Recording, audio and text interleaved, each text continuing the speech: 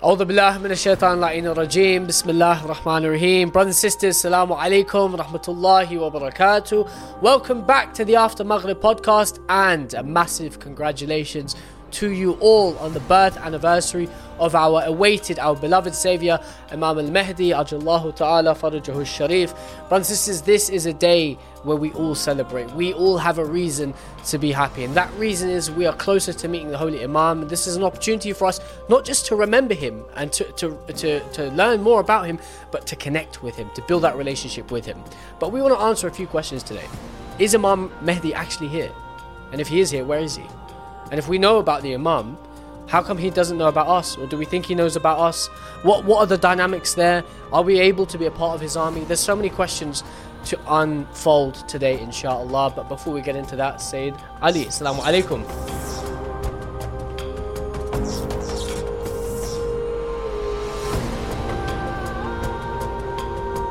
Alaikum salam, Ahmed. How are you doing? Alhamdulillah, another week, another episode. Yeah, we're closer to Shahr Ramadan. Yes. Couple of weeks now. How are you feeling? Wallah, feeling great. Alhamdulillah. Yeah, Alhamdulillah. And we have a special guest. We do. Yeah. We do indeed. The reciter, the amazing, the friend, the brother, Imran Datoo. Assalamu alaikum. Assalamu wa rahmatullah. How are you doing? bro? Okay. How are you doing? Shake hands. Amazing. How Yeah. How are you doing? How's things? Alhamdulillah, good. We can spud. Alhamdulillah. Loving the culture. So you're in London now, yeah? Yeah, working in terms of, it's 3 days a week. London, alhamdulillah, new opportunity, How are you finding Allah subhanahu wa ta'ala. It's good. The big London city? buzz. Yeah. It's all about the buzz, it's about getting that coffee in the morning, or not, as it's good, man. It's good, the hustle bustle, and like I was saying earlier, it kind of gets you into a routine. You start early, but you're more disciplined. You will, if you're working from home the days before, you can chill, but on the days you're working, it's disciplined. 11 p.m. you're in bedtime. Even that's probably late for some people, but but then up by 6. It's good that you're gonna get started. And I was watching this video that came up on TikTok at some point, where this guy, like a motivational coach kind of thing, and he was like, he goes, I get 2 days of work done in one day, and he goes, I break my day into 2 parts. First part is 6 till 12 in the morning, 6 a.m. to 12, and then the second part is like maybe after lunch, 1 to 6, 1 to 7, and he goes, I get so productive because I start early, and he goes 2 days, so he goes, a whole week I'm done in 3 days, and I'm chilling. So that's like a proper Islamic way of structuring your day as well, isn't it? Absolutely, yeah. It's like our times. Yeah, literally. We're like generally really lazy. Obviously with Ramadan coming up as well, you get the ones who stay up and not have a nap and not, do you know what I mean? Yeah. The sleeping patterns all over the place. Yeah. But this is like a golden rule, and you hear about all the time. Getting your sleep in, getting up early, something I think we've got to do. But on to bigger things. Imran, this is obviously the last few weeks alhamdulillah, we've had so many wiladat and a lot of reasons to celebrate, and obviously Shahr Ramadan coming up. And I feel like 15th of Shaban is a nice kind of connecting point to Rajab and Shaban, to the holy month of Ramadan, when it comes to Imam Mahdi and so on. How do you feel generally about this day? Like, how do you see this day? Do you just look at it as a wiladat, or? No, I think 15 Shaban is, firstly, yes, a bit of wiladat of the Imam of our time, and which is a massive day, because you know what? I think one thing we all struggle with, and it's just human conception, because if someone's not there in front of you, you won't connect with them straight away. For example, the time of Rasulullah, Imam Ali alayhi salam, they had people there, the ummah, they had a question straight to Imam, right? Straight to Rasulullah.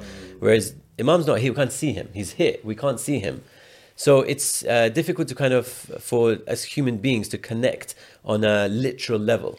So for connecting with Imam, you have to go to a bit of a different, higher level in terms of you look at it from a more spiritual point of view. Yeah. So in terms of what 15 Sha'ban means, so it's the wilada of your Imam of your time, and you need to know that he's here. You need to celebrate.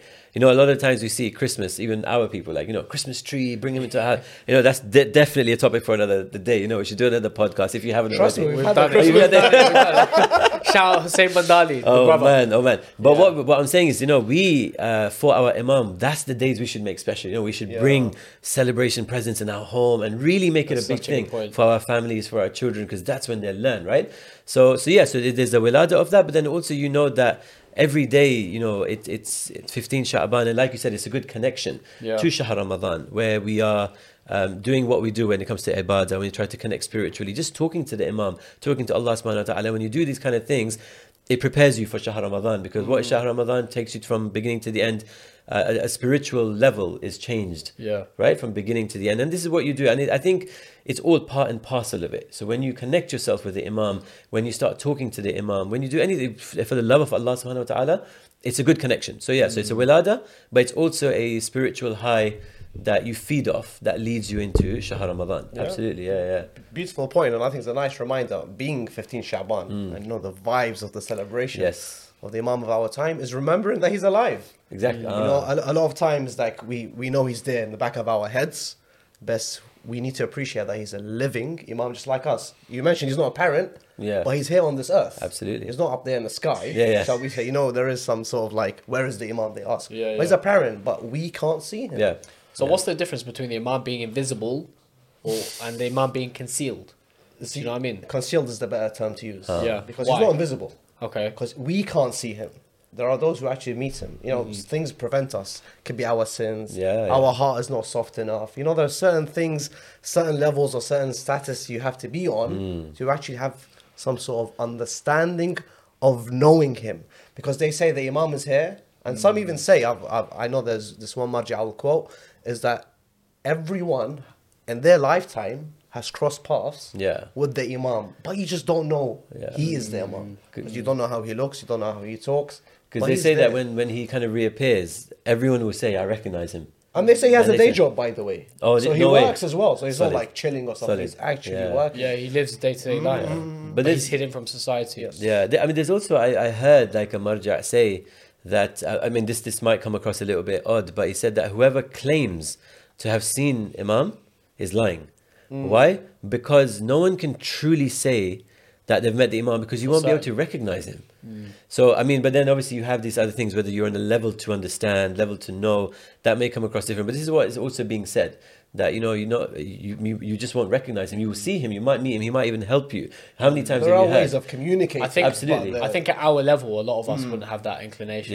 But I think there's I wish we did. Honestly, there's inshallah. That's the thing. We live in this day and age, and we're amongst the Shia of Imam al-Mahdi, Sharif, and we have the opportunity to get there. And so the potential is there, the opportunity is there, but I think we have to develop that spiritual awareness, the intellectual understanding of who is the Imam. Because that of course the hadith of Imam Sadiq alayhi salam, where he says to die a death without knowing the Imam of your time is to was it die a death of an ignorant person, for example.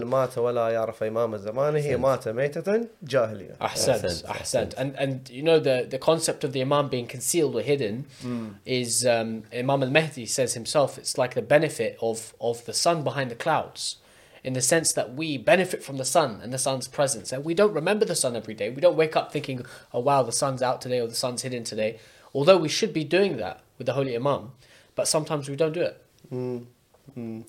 Yeah, we don't, and I think this is again when there are other individuals who also mention, like the question you asked, is Imam here? And that's an important one, and there's a reason as to why you've asked that.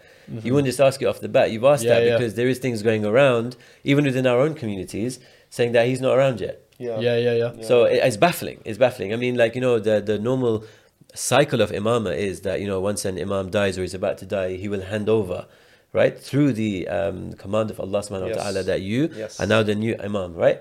If imam's not here, where is he? Like as in Imam Hassan al-Askari alayhi salam, when he passed away, if you are a 12er, where is that 12th? That's a very good point, right? So who did Imam Hassan Askari pass that on to? If there is 12 and you don't believe Imam is here, you are 11er. Really, you believe in 11. But are there actually people who believe that? Like that Imam stopped after Askari? Not stopped. What I'm just saying, the comment they give is that Imam isn't born yet, or he isn't around yet. So going by that logic, it doesn't make sense, because if the way the imamat works is like when one imam passes away, he will pass it on to the next imam, whether it's their son, right? And Imam Hassan Askari alayhi salam, if Imam Mahdi isn't around, who did Imam Hassan Askari pass it on to? If you are a 12er, what's going on? Like that's weird. Like logically, it makes no sense. So So when people say that, you have to really look at just logically. It doesn't make any sense. So therefore, he is, and we have so many hadith and There are many hadiths, and I don't want to misquote the Imam here. I think it was Imam Jafar al-Sadiq alayhi salam, where he said, someone asked him, about Imam, because the Ahlul Bayt always spoke about this return. You know, the Mahdi is coming, where justice will fill this earth and things like that. So someone actually asked him, what if he doesn't come? And the Imam made a point, right? For example, the Imam said, if the Mahdi was not on this earth, he's not apparent to you, but if the Mahdi wasn't on this earth for an hour or for a blink of an eye, the world will be destroyed. The earth will swallow itself. The point he was given was referring back to Ashab al-Kisa. And the entire existence of this world is because of the Ahlul Bayt. Absolutely. So if you remove one, you've lost the other. Yeah.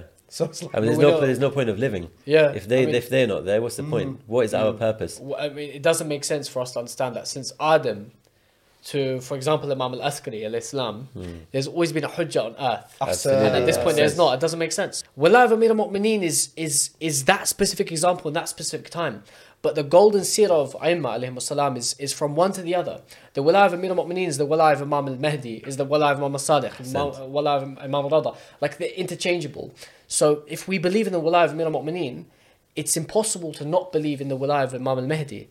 You know, and it goes for one and all, basically. Yeah. But it's interesting. So, like, you know, one thing that comes to my mind is, like, when someone makes such a bold statement, like Imam Mahdi is not around yet, what do you think goes through their head in order to make such a statement? What logic are they coming out with? I don't know if you've heard. No, I mean, like, a lot of Ahl Sunnah do it, right? Right. So, but what's their logic? Like, where's who's he going to be born from? Like, from which lineage? So, like, the Ahl Sunnah wal Jama'ah believe that Imam al-Mahdi will come from the lineage of Imam al-Hasan alayhi salam. Okay.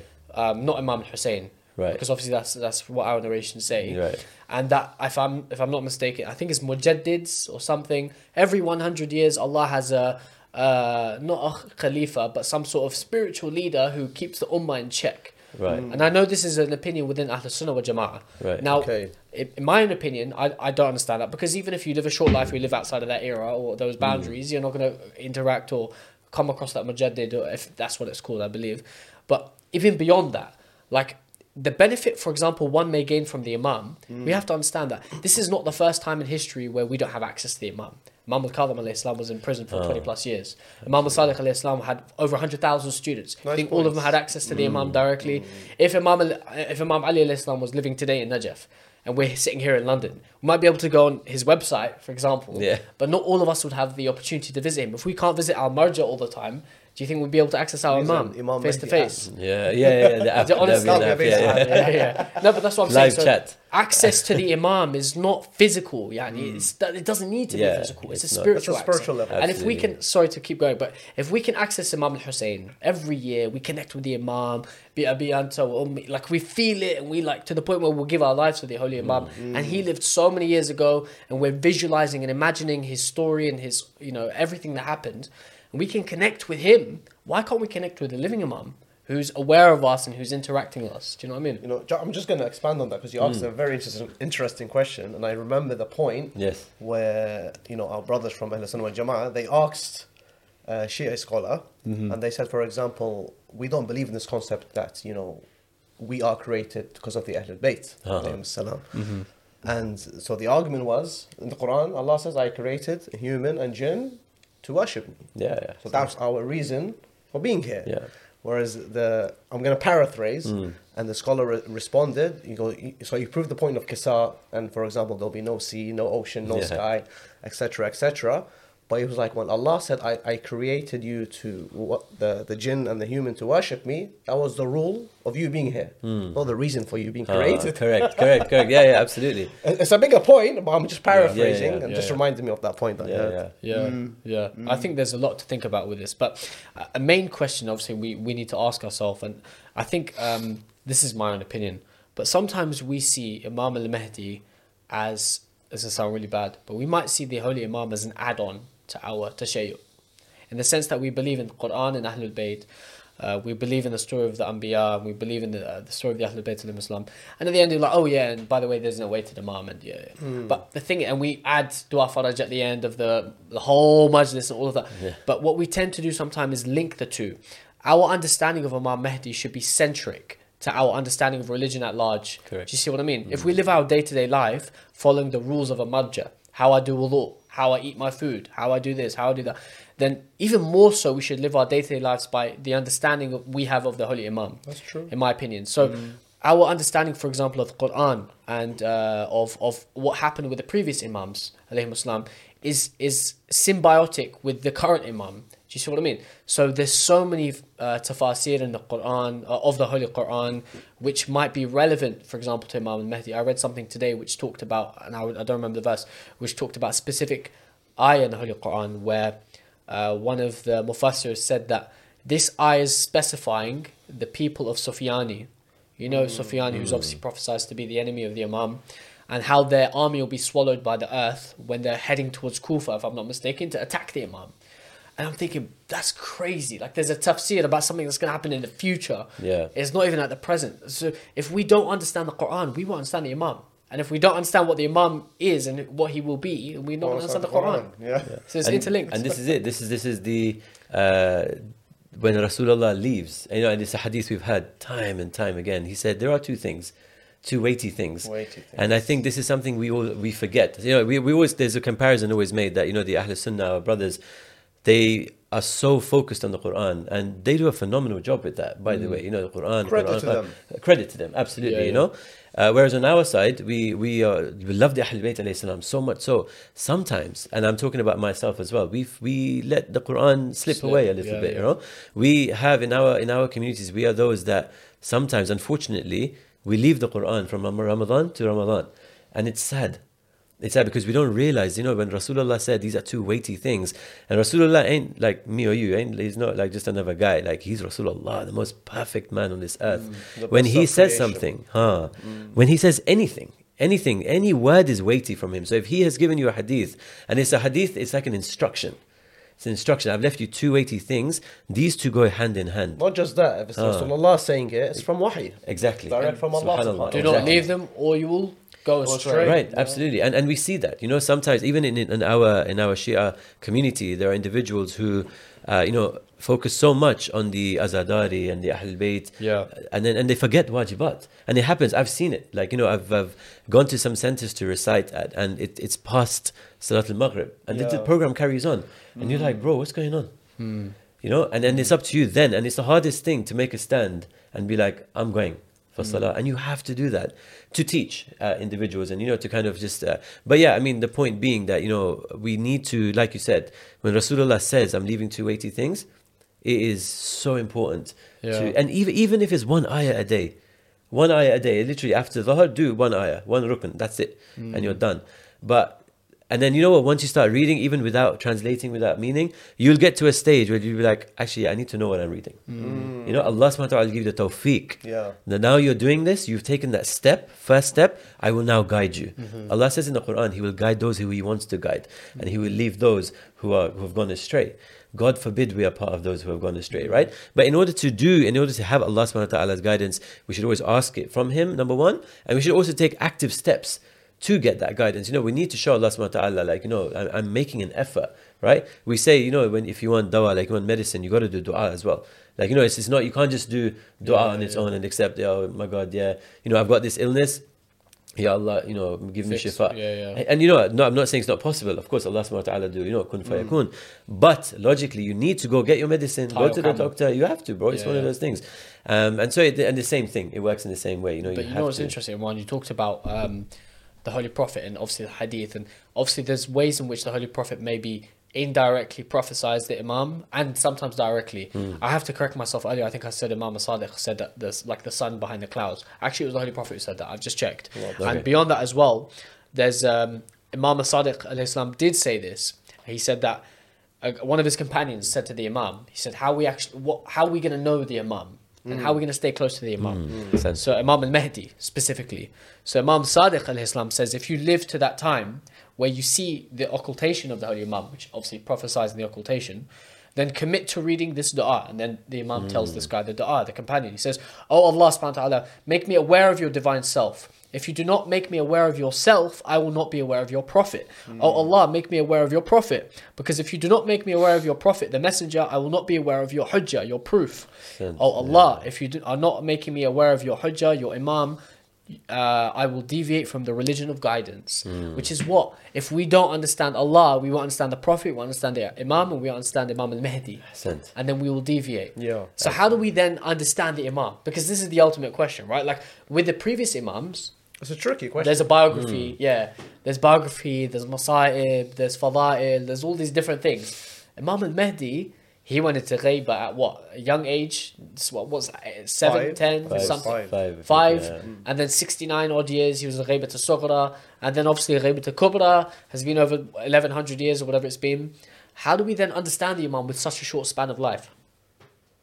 It's an interesting one. It's a very, very hard question. I think, like, you know, as like the two of you have been pulling out hadith in respect of Imam al-Mahdi, that's one way of, you know, believing it. Like you said, if you understand Allah subhanahu wa ta'ala, you understand your Prophet, you understand imamat. And imamat, you know, like, and every word of Allah, every word of Rasulullah, every word of the Imam should be something that's ingrained in our heart, embedded in our heart. It's part of the deen. Exactly. So whatever they say, now what they say a lot of the times is to do with Imam Mahdi, Ajalullah ta'ala Faraj Sharif, as you said, the occultation.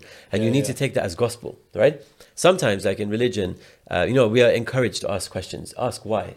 Why'd you do this? Why'd you do this? Sometimes you need to follow blindly. You have to. Sometimes things are so uncomprehendable, okay? Yeah. For example, why is it mustahab to put your nose on the sajda, on the turba as well? Yeah. It's mustahab, right? Why? There's not going to be any scientific explanation for that.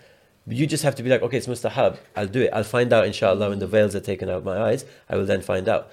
But you know, this is one of those things. So then when the Ahlul Bayt alayhi salam say about Imam Mahdi, gospel, believe it. You have to, because of your love for the Ahlul Bayt. You're not just doing it, oh yeah, because next man said it. No. These aren't normal people. These are people you claim, like you said, like Imam Hussein you claim to go and cry for him, cry for Sayyidah Zahra, Sayyidah Zainab in the tragedy, and cry for the Ahlul Bayt, celebrate their birth. You are so connected to these people, you will believe anything they say. Think of it this way: you have a teacher, or take your father, for example, your role model. He will say, you respect him like crazy. You see them, you go nuts. They say anything, you'll be like, amazing, I'll do it. I don't care what happens, I'll do it. Trust them. Yeah, exactly. Yeah. If you trust the Ahlul Bayt alayhi salam, you will trust what they say. And what they say is Imam Mahdi is going to come. Okay, number one. So that's how you build that connection. Because you're right, that 5 years, like there's not much. There is history in terms of, we see that in where he disappeared, and his short life when he recited the Salatul Janaza and for his father, things like this. But it's not necessarily compared to the history we have for the other Ahlul Bayt, where we connect like a huge amount. This is maybe for our small minds not enough. So we need other vehicles to help us connect, right? And that's why we have the hadith. That's why we have the a'mal as well. Masjid Sahla, 40 Adwa Tawassul, for example. Do it 40 Tuesdays consecutively. You meet him. And when you meet him, you may not even know you've met him, but you have met him. One of those things. So I think you have to use vehicles to help our small minds to connect with Imam Mahdi, Ajallah Ta'ala Faraj Sharif. I think it's difficult just to... Ultimately, we need to improve our relationship with him. Right. How do we do that? Say, what's that story? Which one? The 40 ziyarahs to Ashura on the Thursdays. Imran mentioned the 40 Du'a Tawasul on Tuesday. Do you remember earlier we were talking about the 40 ziyarahs to Ashura on the Thursdays? We were talking about, I think it was related to Ayatollah Sistani, something? The father of Sayyid Sistani, yeah. What's the story? I can't recall it fully right now. Yeah. Honestly, no, I can't. Shall I mention it? If you know it, say it. It's me and Sayyid Ali were talking earlier, and there's a story we read, which is the father, said Muhammad Baqir Sistani, father of Sayyid Ali Sistani, who was in, this was at the time, for example, of the Shah of Iran. Okay, so he was in Iran at the time. And if I'm not mistaken, the Sayyid was reciting Ziyarah Ashura consecutively for 40 Thursdays. Wow, okay. And on the 40th Thursday, he was reciting it in the shrine, and he looked up and he saw a light coming from the house. So he finished his ziyarah. He went and goes to check out what's happening. There's people in the house or whatever. He sees people crowding around. He gives condolences to the family, and then people go. And then he sees one man, and the man comes up to him, and he recognizes this to be the Imam. I recall the story now. Okay. But you continue. Yeah. If I'm not mistaken. You sure? You seem like you wanted to tell it. Finish it off. No, finish it. You seem quite excited. Ali, let's do it. What happened? Because this is the part that's starting to get foggy. This is the part where someone passed away. Yes. Sahih. And when he went towards the light, there was this lady that passed. It was a lady. The lady passed away. Passed away, and there was this moment where he saw the Imam, and he was like surprised, like, what's the Imam doing here? And it turned out to be that the lady who passed away, she was anticipating and living her life as if though she will live her life during the return of the Imam. Wow. So it emphasizes on the point of having active intizar. Ahsans. And beyond that as well, the Imam said to the Sayyid in this story, he said, you do not need to wait for you to meet me. He goes, this lady, in the 7-year period where the hijab was banned, kashf hijab is called in that time, the Imam said that this lady did not leave her house for 7 years. She didn't want to expose herself. So I come to meet her. She doesn't come to meet me. Oh, wow. Amazing. Imagine, like, it just blew my mind. Like, this is just madness, honestly. And even if we don't like know the Imam, we don't have have the opportunity to meet him. But Allah subhanahu wa ta'ala has, given us the opportunity to get to know him at least. Right. And like, it's a blessing to call ourselves Shia of Imam Ali alayhi salam, or Shia of Imam al-Hussein, sallallahu alayhi. But to be called Shia of Mahdi is like an honor. It's a badge of honor. Imam Sadiq talks about the Shia. He talks about how the hardest time will be the Shia of the Mahdi. And we know that hadith about the black coal in the hand and how it will burn. From Amir al-Mu'mineen, if I'm not mistaken, it says it will be being a Shia under the occultation of the Imam will be like holding a hot black coal in your hand, in the palm of your hand, and gripping it. Like, that's how hard it will be to be a Shia today. Wow. So it's just like mind blowing. You think about, it's hard. Yeah, we can't see the Imam. We don't have much history on him. But we, like you said, Sayyid, as well, like, and Imran, we trust the Ahlul Bayt, and we know what they've told us, and we know that Allah's given us a balance in this dunya, and there will always be justice. Justice will prevail. Absolutely. So there has to be a final conclusion to all the evil we see and all the oppression we see. So it's just like some might make it like into a fantasy story and people laugh at it and so on. But I think we have I was telling my dad, I was talking to my dad yesterday, and I told him, I was like, we're a minority. Like, okay, we're a smaller number. But we have an end goal. Like, we are born into a madhab, and we know why we're born into the madhab, and we know why we pray like this, and we know why we do qunut and salah and all these things. I was like, some other people may not know that, for example. They may be born into a madhab, not know what madhab they're in until they're 40 years old, for example. But we know that you might politically differ with another Shia, follow a different marja, live in a different country, differ with laws. But when it comes to religion, if Imam al-Hussein's shrine is at threat, Sayyidah Zainab's shrine is at threat, doesn't matter who you follow. Stand up, get ready, defend your Imam. Absolutely. And when Imam al-Mahdi comes, inshallah, we're amongst those who will stand up and defend. Like, that's something that we have. They say the Shia are like seeds. You plant them in the ground, you try and bury us, we'll grow. That's absolutely. It's like himmat and passion that we've got. Which then begs the question, like, as you say, inshallah, we will be there to support our Imam. But are we ready? It's something that's it's a really deep and important question. It's not a case of I'll be ready. I'll pick up a gun. Ain't like that. You have to be. Are you ready? Are you like spiritually ready? It's not just going to be a case of right now it's easy to say. Even if you said you know what, when Imam Hussein said Hal min nasirin yansurun, I would have gone. But would you? Like, actually, would you have gone, or would you be like, I've got to wake up at 7 a.m. to go to London for my job tomorrow? I mean, but that's the spiritual. You can't be 50-50. You have to be fully committed. At all. When Imam Hussein turns that candle off and you stay, that's what you have to be. Right? That's what you have to be like. In order. Exactly. It's not a joke. But in some sense, that's kind of where we are now. Right. Metaphorically. Because the light is off. We can't see the Imam the same way the Imam's companions couldn't see him in that night. Ashura. So we have the choice. Do we leave the Imam or we stay with him? It's the exact same situation. We just have a longer time. We have one night. We've got a whole life. And that's the tough part. But what do you do to get ready? How do you prepare for his arrival? It's a dangerous question. It is. But it's something we need to address. I don't know how to answer that, to be honest. And I feel ashamed not knowing how to answer. I mean, and it's something that we all need to learn, and we all need to, develop together. And this is why, for example, when there is majalis in the mosque, I know a lot of people now. A lot of people, they're like, I'm chilling at home. I'll watch it at home. Be honest. You're going to be at home in your PJs. You'll be watching it, and the TV or the majalis is going to be background noise. You're going to be on your phone, checking your Instagram. Let's be honest. if you're there in person in the majlis, checking Imran Datoo on Instagram. No, it's okay. It doesn't matter. Inshallah. Imran Datoo. Nearly. Anyway, listen. More importantly, so when you go to majlis, when you go and so what we need to do, number one, is encourage our people, our own people, to go to majlis. You know what? When COVID-19 came, yes, we were taken out of the mosques, understandably for health reasons. Fine, no problem, but it's not an excuse to stay at home. People have taken it as a massive excuse that, okay, I'm catching at home, it was fine.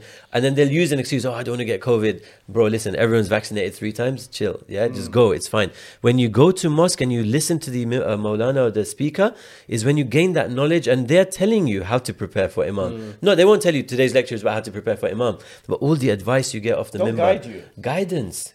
You don't know anything. I don't know anything. I go to majlis to learn, because I'm thick. I'll be honest. We don't know nothing at all. No matter how much we think we know, there are people who studied for years more than we have. Yeah. Right? And it's our duty to gain knowledge. Right? Knowledge is power. What is Imam Ali? And that's why it's important we look up to these, by the way, grand ayatollahs and everything, because they've put the time, effort, and life, work, and dedication and service to this religion just for us to know fiqh ruling. And it's embarrassing. If we can't connect with Imam Mahdi. Exactly. We have to sort of use like Seek a wasila. help. Yeah. Sorry to deject there. No, it's true. I mentioned that. Yeah, 100%. No, you're right. And it's a shame nowadays. You have people, when they're talking about Ayatollah Sistani, right? You have to give that name Ayatollah respect. Yes, that man has studied his life in Islam, and people then refer to him as just by his last name. Yeah, that guy. It's the heightened disrespect. You wouldn't even call your teacher at school by their last name. Astaghfirullah. It's the heightened level of disrespect. It's and we ridiculous. Do it. Like, sometimes we might do it subconsciously. Yeah. But that's how bad it is. But it's ridiculous. And and sometimes people even talk about them derogatorily. Right? It's so bad. And do you know what's crazy? Like, we could be teenagers in the UK who would know nothing about religion comparatively. And we're like, oh yeah, Marja X, we call him by his last name. Said this, that guy's a waste man or something. Do you know how messed up that is? And they actually laugh. But they do. It's crazy, that's what I'm saying. Like, you're giving me memories. I've sat in this conversation. But you know what? If we think about Imam al-Mahdi, it's the sunnah of Imam al-Mahdi to follow marja, or he's told us to follow that sunnah. Absolutely. Obviously, we had the four. He started this concept. Yeah, of course. The four wakala and the Ghaib Imam, absolutely representatives. Yeah. Hussein ibn Ruh and Bakhti and all the others, basically. And the last wakil, and I forget his name, I think it's 3 or 4 days before he passed away. As we know, Imam wrote him a letter, and he said, "I'm gonna pass away. You're gonna pass away. I'm gonna enter my ghaibat al-kubra, my lengthened occultation." And he said, "Tell the believers in my absence to follow those with knowledge." It's the sunnah of the Shia of Mahdi to follow the scholars and those with knowledge.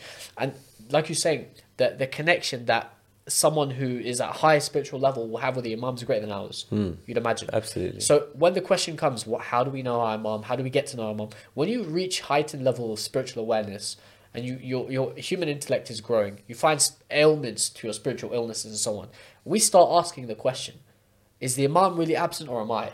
Am I waiting for the Imam? Is he waiting for me? Because if Imam al-Mahdi, I'm going to mention something that's popped in my mind. Imam al-Sadiq alayhi salam was alive in that period between the Umayyads and the Abbasids. People would say, why don't you raise up, take what's rightfully yours? Like, this is now the Umayyads are collapsing. Imam said, come with me outside. He walked with this guy. They walked past a farm with donkeys. A young boy had 7 donkeys. The Imam goes, if I had as many followers as this boy has donkeys, it'd be wajib on me to take the Khilafah. Imam al-Sadiq said he didn't have 7 followers. Imam al-Hussein, the minute he got 72, he did what he needed to do. Now, if we're talking about Imam al-Mahdi, Imam was waiting for us. Yes, exactly. If Imam al-Mahdi is waiting for at least 313, as we say, then we've got a lot of work to do.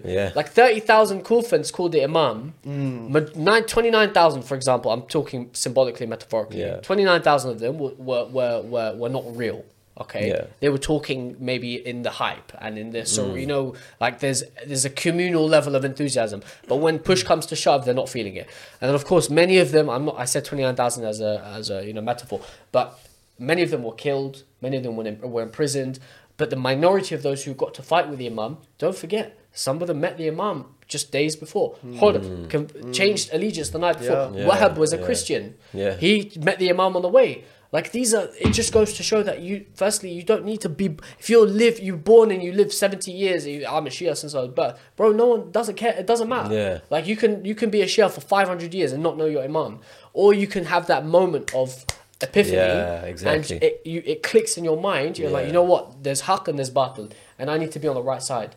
So this is what I'm saying, like with the Imam of our time, if we understand the previous Imams and what they went through and their stories, we might understand more about why Imam Mahdi will do what he will do. Does that make sense? You know, you mentioned 313. Yeah. And I remembered how lightly we take that. Yeah. You know, we also, we wish we were the 313. Yeah. Some will get tattoos of 313. Some will make a nice TikTok bio with 313. But it's not about that. Yeah. And it's about trying to attain that position of being under his command. Just imagine it. Wallah, it's something, inshallah, we'll all have the opportunity to do. But that means we have to work on that. Yeah. We have to do something. We can't just sit down. Yeah. What will the world be like, do you think, when the Imam comes? So I think, if the Imam, say for example, were to appear tomorrow, I think we'd all be shook. We ain't ready. We ain't got a clue. If that announcement comes, Imam's here, you'd be like, man, I haven't done anything. I haven't prepped. I haven't like nothing. How can you face the Imam? Nothing. When you go, for example, when you're go to your school and you're learning about something, and teacher does a pop quiz. This pop quiz determines if you're going to fail school completely or nothing. You'll be baffled. I haven't prepped. I don't know anything. But what you're meant to do at school is you're meant to constantly revise, slowly gain knowledge, be prepped. When a pop quiz comes up, you're chilling. That's literally the same analogy. Now, when Imam comes, top marks. Yeah. We ain't. And if you're scared when Imam comes, you know you ain't ready. You have not done anything. And literally, and prepping for Imam is not a joke. Prepping for it, you just, shouting Allahumma kulli every day. Subhanallah is good. It's good, but just lip service is not enough. It's not sufficient. It's not enough. And even if we connect during that dua, Yeah. 30 seconds of connection with the Imam on a daily basis or on a weekly basis for some, if you go to the mosque or whatever, or if you go, it's not sufficient. Yeah. If you go, it's not sufficient. No. But the Imam, when he comes, inshallah, we're ready, we're there. But Sayed, you mentioned a point before the podcast. Yeah, we spoke about earlier what people about think. some misconception. Yeah. And that's a misconception we all have. And I think I had grown up as well. Not because I was misfed information, but that's just, I think, how they drew the Imam to us, how he's returning, is that when he comes back, he's going to pretty much start wars and, brings God's law on his vast earth. But it's more than that. The return of the Imam is not about, for example, forcing people to accept La ilaha illallah. It's not that. It's not about, for example, I'm coming back because I'm here to rule. It's not that.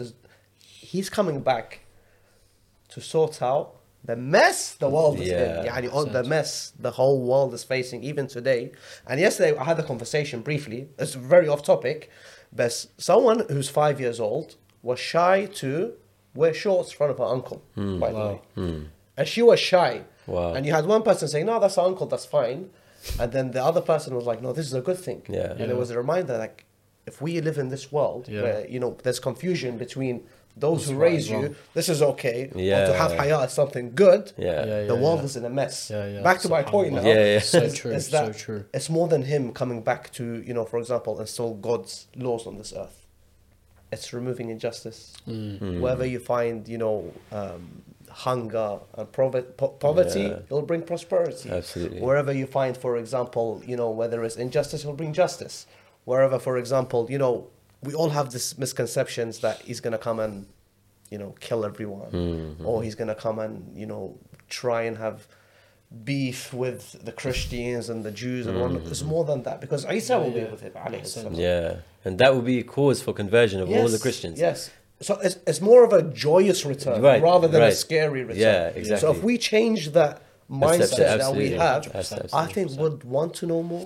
I think. But then, because we will be scared. Okay, maybe we don't want them to really return. And that's a question we should really ask. We should. But in order to be and make it joyous, we need to be in a position where we are a bit prepped. You'd have to be, in order to, genuinely speaking, deep down, if you're not prepared for it, you're going to be scared for death as well. Yeah. Why are we scared of death? How many times did you say death? It's nice because you're going back to your Lord, but you're going to the next phase of your life. You know, when you mentioned if Imam Mahdi was to appear tomorrow, are we ready? Wallah, I thought of death. Straight. Yeah. I was like, I'm not even ready for death. It crossed my mind because it's similar in the sense that it's preparation. It can hit you anytime. It's this world we've been put on this earth to prepare. That's all it is. Prepare for the next life, yeah. And if you're scared of death, that you're not doing something right. It's a similar concept. Like you know, you hear about death in hadith, you hear about Imam Mahdi in hadith. Death is going to come to you in the future, but you've never experienced it. Imam Mahdi is going to come to you in the future, you've never experienced it. So we're relying on hearsay. So we, like you're saying, we've got to trust what we know and trust who we've been told by, that this is what it's going to be like. Use your time wisely, you know. And it's a very similar concept in the end of the day. Something else I was going to mention. I completely forgot. It all comes to me. You know those people who always ask, what are the signs of his return? Yeah. Do you guys know any? Yeah, I mean, there's so many. I think the most interesting, I think, is the concept or Dajjal, if we will. You know, there's so many ideas of Dajjal actually being an actual person with one eye, you know, coming and taking everybody astray. But I think, you know, when you apply logic to it, it's difficult. Like an organization. Yeah. So I mean, if you really think, are people that easily fooled by an individual who will be with one eye and will be like, oh, come with me, I'm amazing. They'll be like, you look a bit creepy, bro. Like, you know, I mean, I'm going to stake my distance. You know what I mean? Whereas, you know, I think if you look at it, like you said, more of an organization, more of a movement of some sort, a mentality. And now if you look like, and I think some scholars look at it as like what the Western culture is right now. You know, from if you look at what was not okay 10, 15 years ago, absolutely. What was not okay 10, 15 years ago. For example, look at LGBTQ, for example, it was never talked about openly. Now, it's the norm. Every Netflix show has a character of that nature. Seriously. And you know, and because now, and we all watch Netflix, and subliminally we're like, okay, it's okay. Yeah. Now you go to speak one of our youth from our community, we say that, oh, what do you think, you know, of somebody who is of that nature? Oh, they do their own thing, you know, I don't judge them, whatever. Yeah. But it's wrong. Like, we have to know that is wrong. Yeah. We don't judge them in the sense that, you know, he's this a person, bad, evil he's person. a bad guy. No. Yeah. But you need to know your principles. You need to know right. halal, The foundation. Foundation, absolutely. And there's a hadith, isn't there, about at the time of the Imam, or towards the coming of the Imam, there will be confusions. Haram becomes halal, halal becomes haram. Right. And it's very similar. And you talk about that concept and the concept of men wearing women's clothes. That's also in hadith. Yeah. The concept of music being in your pockets. If you told a guy 1,000 years, how will music be in your pockets? Bro, one of these. You get anything in the world. Being a mu'min is backwards. Have you heard this? It's too religious. But you know what? There's obviously there's prophesized events that will take place. Like, for example, the rise of Sufyani, the rise of Khurasani, Yamani. Al-Yamani, of course, who we believe is the ally of the Holy Imam, will call people towards his aid. The Nafs al-Zakiyah being killed at the Kaaba. All of these things, the trumpet being blown, all of these things, you know, we're told about events. Yeah. But the concept of condition of society, I think is maybe more prevalent. Like, for example, you talk about the economic injustice in the world and the political disparities between people, and like we said about a godless society, morality and godliness. When we talk about godliness, I don't mean about belief in God. Correct. More a case of, for example, I have the choice, for example, to cheat a guy at work. You know, I can sell him something that's got a lower value, but he won't know the difference. So I'll just cheat him and I'll make more profit. That concept, as an example, is a lack of godliness. Yeah, and people are proud of that. People are proud They'll of that. They'll be like, check this sick deal that I did. That secularist, liberalist idea that we now see so much of in society is more and more and more telling that the Imam is coming. Now, people ask the question, why don't we know when the Imam's coming? Now, let me ask you something. If we told our ancestors 700 years ago, oh, don't worry, Imam's coming in 800 years, for example. Do you think these guys would care? Yeah. No, because our ancestors and our forefathers have built the foundations of our communities such that we can be in a better position when the Imam comes. You know, that's what we're told to do. The Imam may not come for hundreds of years. But the idea is we live as if he's coming tomorrow. Exactly. You know, inshallah. And then, and that's the sad thing. It's a dangerous thing. We see this in our own communities, like seeping in. For example, this Western sort of thought process, or the modern liberal sort of environment, and it's coming into our own communities. I mean, like we were speaking before the podcast about these mixed gatherings, for example. You know, it's and even in reception parties, there's music. Yeah. And like our own Shia people, you know, and I don't know, I'm sure you might have experienced this as well when you get an invitation to recite or something. Unfortunately, we have to clarify these things now. Is it going to be a mixed gathering? Yeah. Is there going to be music? And it's so sad because that's not living in a way that you're ready for the Imam tomorrow. No way. No way. And it's sad. Like, what do you tell these people? You know, sometimes people will say that, look, please come to the nikah. I'm not going to invite you to the reception because there is music. Yeah. It's baffling. And you know the fact that, for example, let's say you want to adhere to those Islamic laws. They look down on you like, what is he talking about? It's true. Exactly. You're seen as like an extremist or something. It's crazy. I'll be really honest. I've had people tell me this in extended, distant families sometimes, friends that you know from the community. I've had people like call me extremists within our community because I'll pray or I'll go to majlis or whatever. Like, oh, you must get stopped a lot in airports, bro. What's wrong with you? I'm just a normal guy. Like, chill out. But anyway, I just wanted to maybe summarize the conversation with a hadith from Imam Sadiq alayhi salam, and we mentioned the Holy Imam a lot today. Imam Sadiq alayhi salam. Inshallah, we can be following his footsteps as well. The Imam says, one who dies anticipating the rule of Imam al-Mahdi is as one who will be with Al-Qa'im in his tent. Not only that, but he possesses the rank of the one who fought with the sword in the presence of the Prophet.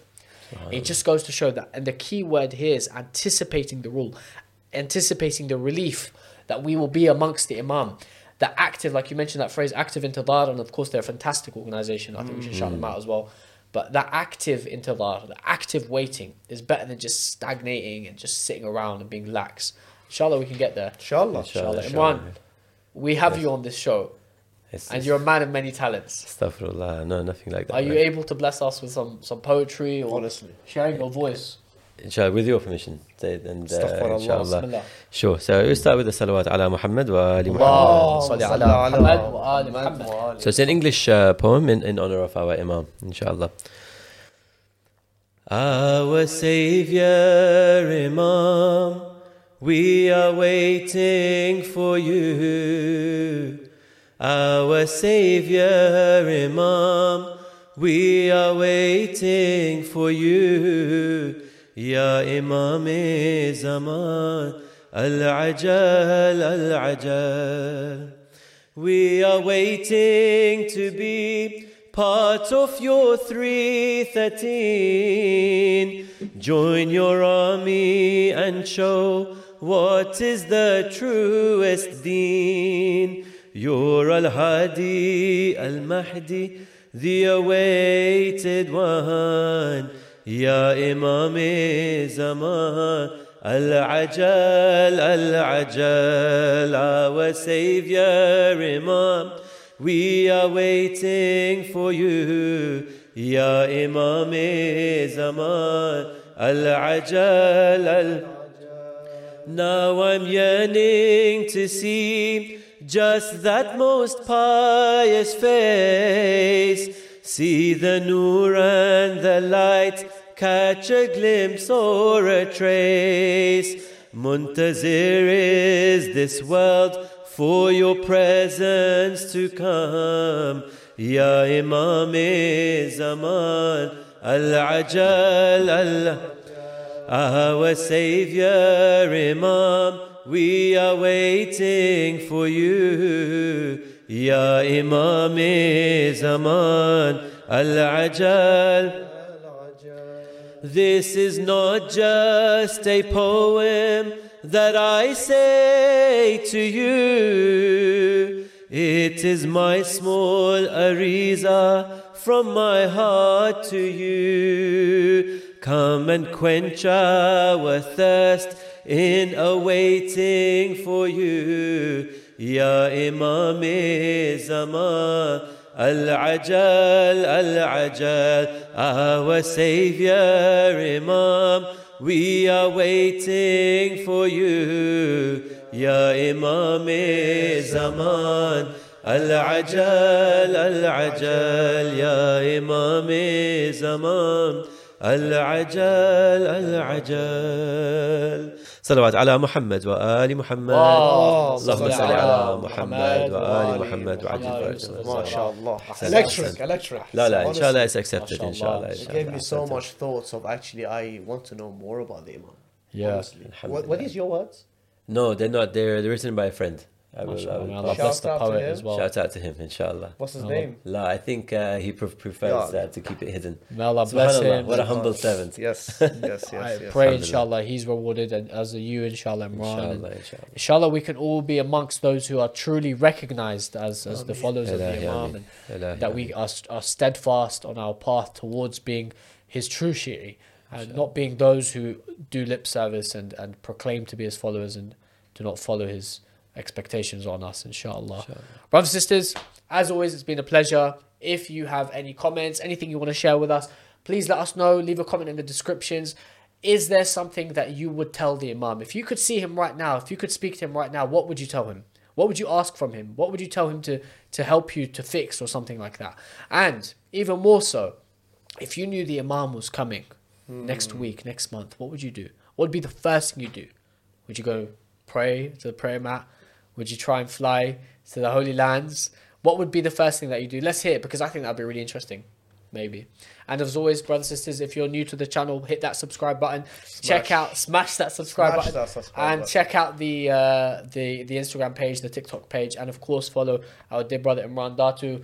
Inshallah, he's putting out incredible content nowadays, and of course with Shahr Ramadan coming up. Shahr, are you going to be doing Chai and Recite again? We might do. That was quite good, Chai and Recite. Yes. I think it was good. Instagram Live? Instagram Live. I think last year we did it once every 2 days. I think it was a bit too frequent.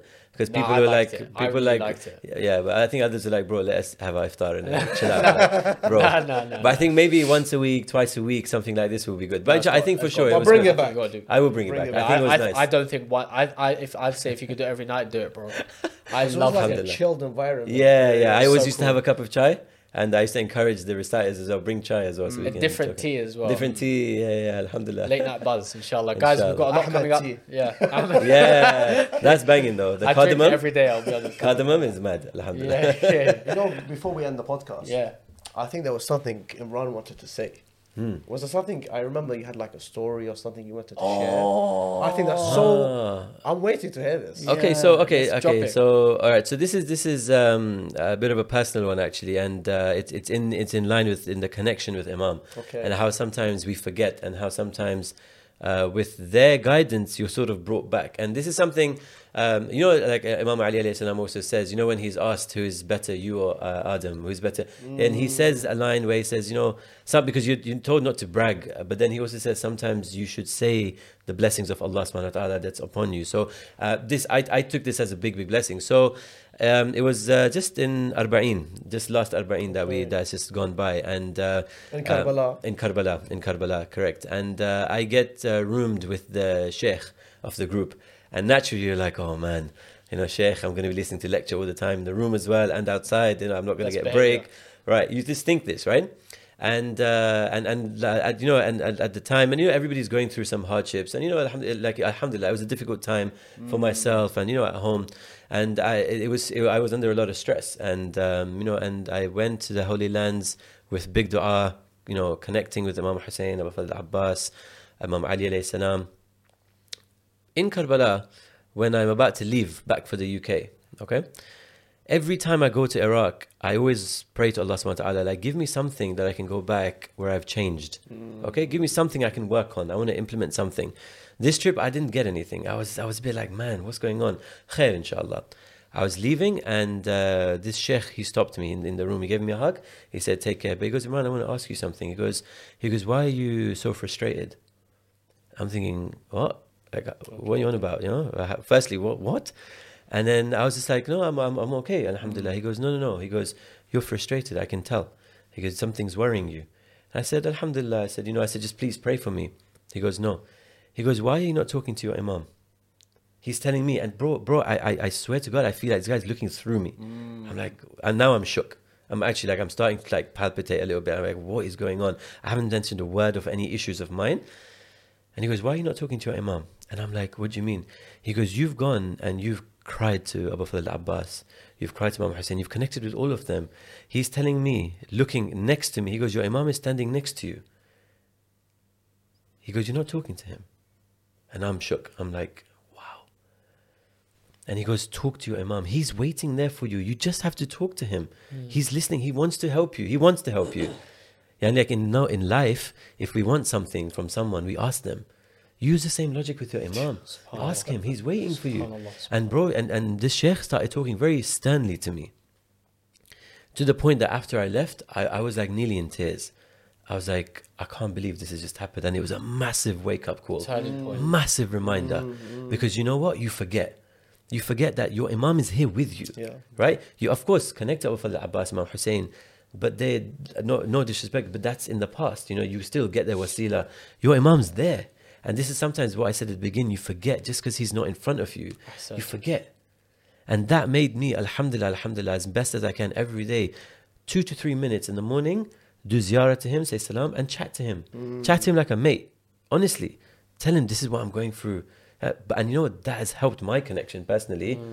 But what happened was mad. It was, bro, I was freaked out. MashaAllah. But that was the tawfiq Allah subhanahu wa ta'ala gave him, the Sheikh, to tell me. And Sheikh tells me at the end, he goes, this is why I was coupled with you in this room. He's telling me this. But this is why. I was blown away. So I think us, Imran, I think that's doing it for us. Yeah, alhamdulillah, you know, and I hope, inshallah, you know, if that helped me and if it can help anybody else, you know, it's a big reminder. Don't forget your Imam. It's beneficial. And you know, it's I thought it would be good. It's a nice platform when people are listening, and sometimes it helps to know it happens in reality. You do get reminders, you know, when you are not taking that time to speak to Imam. And I feel blessed that I got that message, you know, like alhamdulillah. And you know, and it's very important. This is what I'm saying. Even 2 minutes, talk to him. In the morning before you start work. This is what I do. Before I start work, ziyarah, just a quick assalamu alaikum ya Imam Sahib al-Zaman, Allahumma kulli, and chat to him 2 minutes. This is what's happening. This is what's happening. Please guide me. Please, with your wasila, ask Allah subhanahu wa ta'ala to guide me. Allahumma salli ala Muhammad wa Muhammad. Turn your laptop on. Done. Keep it as a routine. It's good. Inshallah. It's amazing. I think with Shahr Ramadan coming up, inshallah, we could try and implement that, all of us. And maybe that's something we'll do, inshallah, throughout the holy month. We'll come back to this, we'll talk about it, and we'll reflect on it because, you know, it's golden advice. Inshallah. Golden. Inshallah. Thank you, man. Ahsan, thank you. It was an honor. It was an honor being on the show. Thanks for honoring us. No, it's my pleasure. It's my honor. Inshallah, it's accepted. And what you guys are doing is fantastic. Keep it up. You know, I think it's so 2023. But you're using it in the right way. This is when, you know, when you say social media is out there, use it in the right way, do it for good. SubhanAllah, that's what you guys are doing. And you're role models as well for all of us out there. So thank you so much. We're learning process, learning journey, inshallah. But together. Appreciate your time, inshallah, together. I'll see you at the 313, yeah? Inshallah, ya Mahdi. Brothers and sisters, take care. Have a good week. Inshallah, we'll see you next week. Assalamu alaikum wa rahmatullahi wa barakatuh.